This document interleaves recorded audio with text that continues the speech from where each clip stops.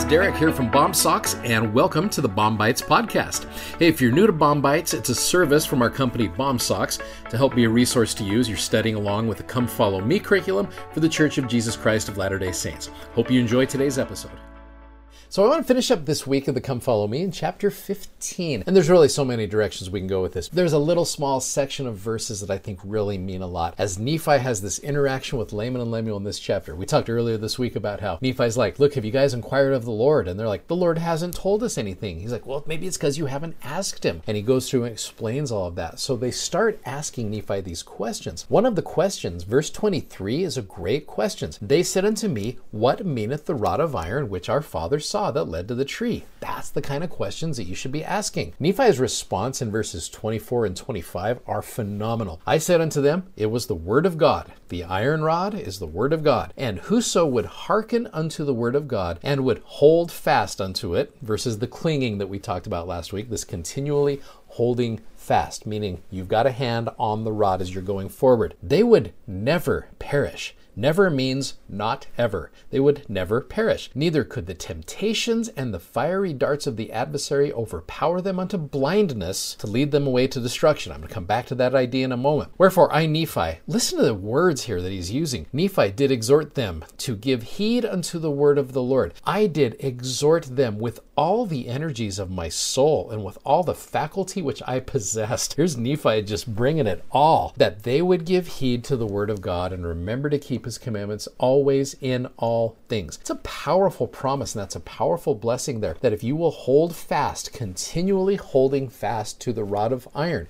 you will never fall away. You always have a hand on that iron rod as you're getting close to the Savior. You're going to be able to be okay, and you're never going to fall away. I love that. One of the verses I've connected to this is Alma 23 verse 6, where this is where we are introduced to those wonderful anti-Nephi Lehis. And as sure as the Lord liveth, so sure as many as believed, or as many as were brought to the knowledge of the truth. And they were brought to that truth by the preaching of Ammon and his brethren, and they preached from the scriptures, from that iron rod, according to the spirit of revelation and of prophecy, and the power of God working miracles in them. Yea, I say unto you, as the Lord liveth, as many of the Lamanites as believed in their preachings were converted unto the Lord, never did fall away. Not ever did they fall away because of their conversion to Jesus Christ. I love that. Such a cool little message there. Now, there's another question that Laman and Lemuel ask Nephi here. Verse 26. They said unto me, what meaneth the river of water which our father saw? Nephi's response is awesome. I said unto them, the water which my father saw was filthiness, and so much was his mind swallowed up in other things that he beheld not the filthiness of the water. Now, that last little part right there, so much was his mind swallowed up in other things that he didn't even see the filthiness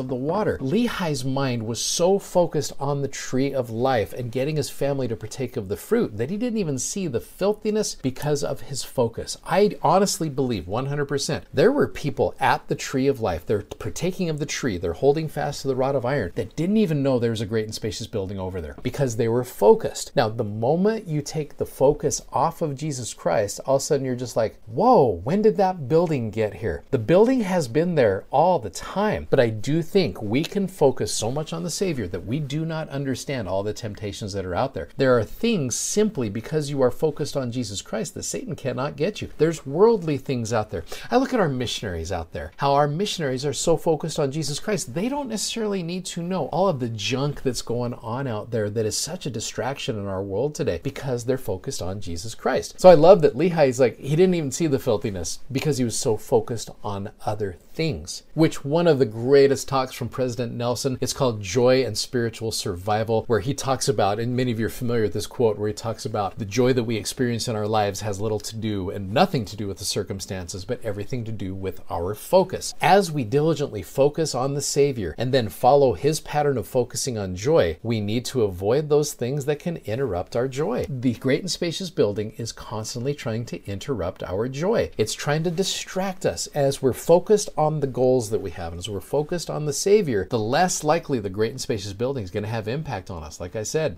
people are at the tree, don't even know that the building even exists because they're so focused on the goodness of Jesus Christ. It is easier said than done in this world. I totally get that. But as we fix our focus on Jesus Christ, building is not going to have impact on us, and we won't even notice. It's going to be out there. We won't even notice it. I've seen that in my own life as I focus on my goals and I focus on the faith and I focus on the goodness. The negativity just doesn't have that impact on me. It's when I take my eyes off of my goal and take my eyes off of the focus of Jesus Christ, that's when these things start having influence in my life. Focus on the Savior, the building won't matter. I can testify to you that that's true.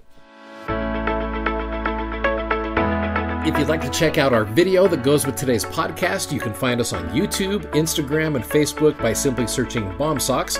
That's BOMSOCKS.